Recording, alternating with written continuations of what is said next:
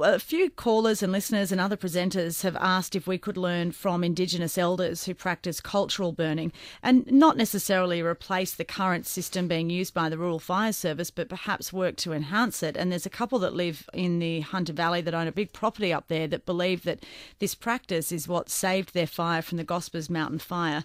On the line is Den Barber. He's a fire practitioner at Koori Country Fire Sticks. He used to be a National Parks Ranger. He's got 15 years firefighting experience. We thought, you know what, we don't know much about it. Let's get Den on the line to tell us all about it. Den, thank you so much for your time. We appreciate it. Yeah, no problem at all. Thank you. So firstly, tell us what this cultural burning technology is, or the practice is, and how it's different to what's being done now. I just want to preface the fact that I'm speaking for myself, and I don't necessarily speak for other Aboriginal people, or they share the same views. So I just want to put that up front.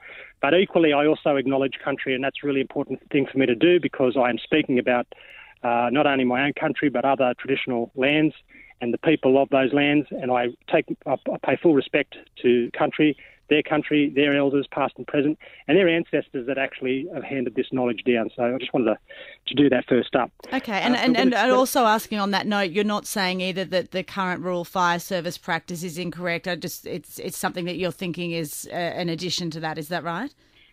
Well, the current practice is what's been happening, since the RFS were formed, and since contemporary firefighting methods have been introduced through the RFS and through national parks, and it's simply a continuation of what they've been doing to manage the landscape. Sure. So what cultural burning is about going back to our traditional owners, our traditional custodians and their ancestors, and we can have discussions about how long Aboriginal people have been in Australia, and I'm not going to go down that road, because many Aboriginal people believe we've been here since the beginning, and whatever the beginning is to you, that's your beginning. So, but what I want to say is it's part of cultural practice.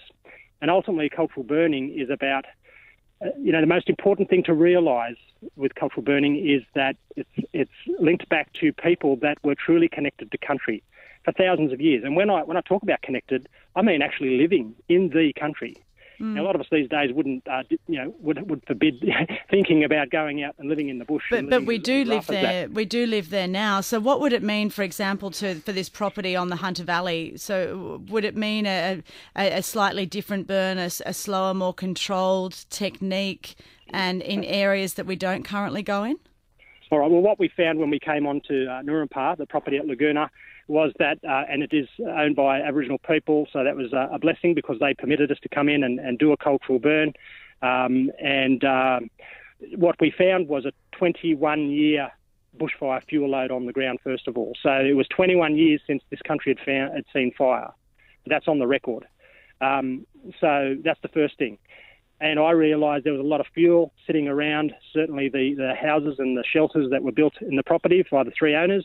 And I asked the owners at the time, I said, are you happy for me to put in a cultural burn, give you a bit of space, a bit of protection, because at some point a wildfire is going to come through here. So given my the knowledge that was passed on to me back in 2010, and I know that's only a short time, but 15 years of experience as well also gave me the confidence to put that cultural burn in.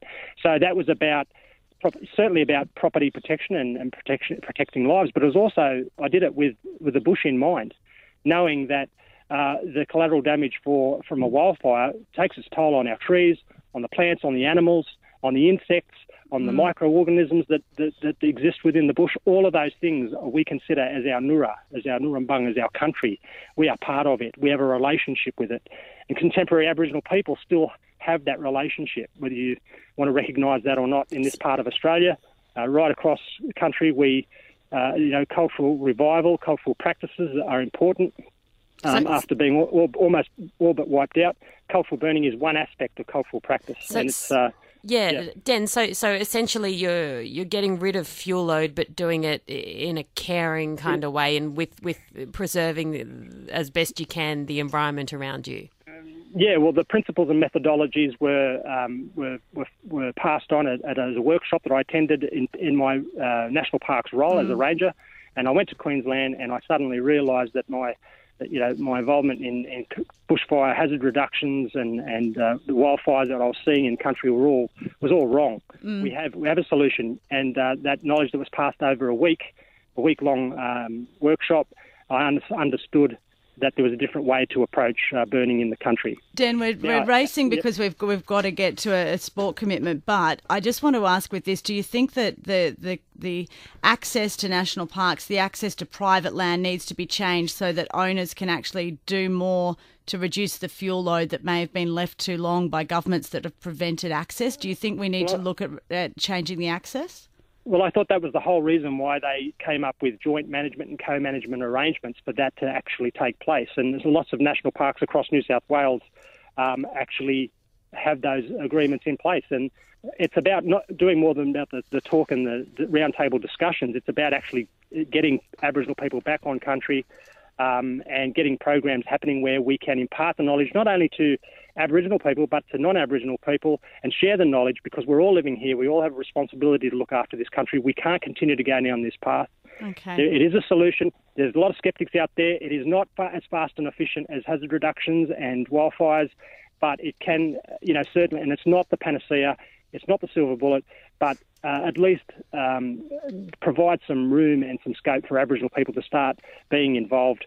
And also, part of the budget also needs to be allocated for Aboriginal people to be engaged to do this work. It's not something that should be expected to be voluntarily done. Although arguably that's what the RFS does as well. But Dan, we have to run. Thank you so much for your time. Do appreciate it. That's fine. Yep. Great. Dan Barker there, Koori Country Fire Sticks there. Keen to get your thoughts. Basically, when I look at the website here, it's applying fire to the bush in a controlled, methodical approach where the fire acts like water. So it's a slow burn and it goes, I guess, into different areas, and it's a controlled approach. I mean, as he said, it's not something that would replace it, but maybe it would give some more information. Yeah, it's interesting, and it's a different take on it, and probably something that we need to look at. But the government, I'm sure, will look at a million different things after this. The imminent danger and the crisis is over.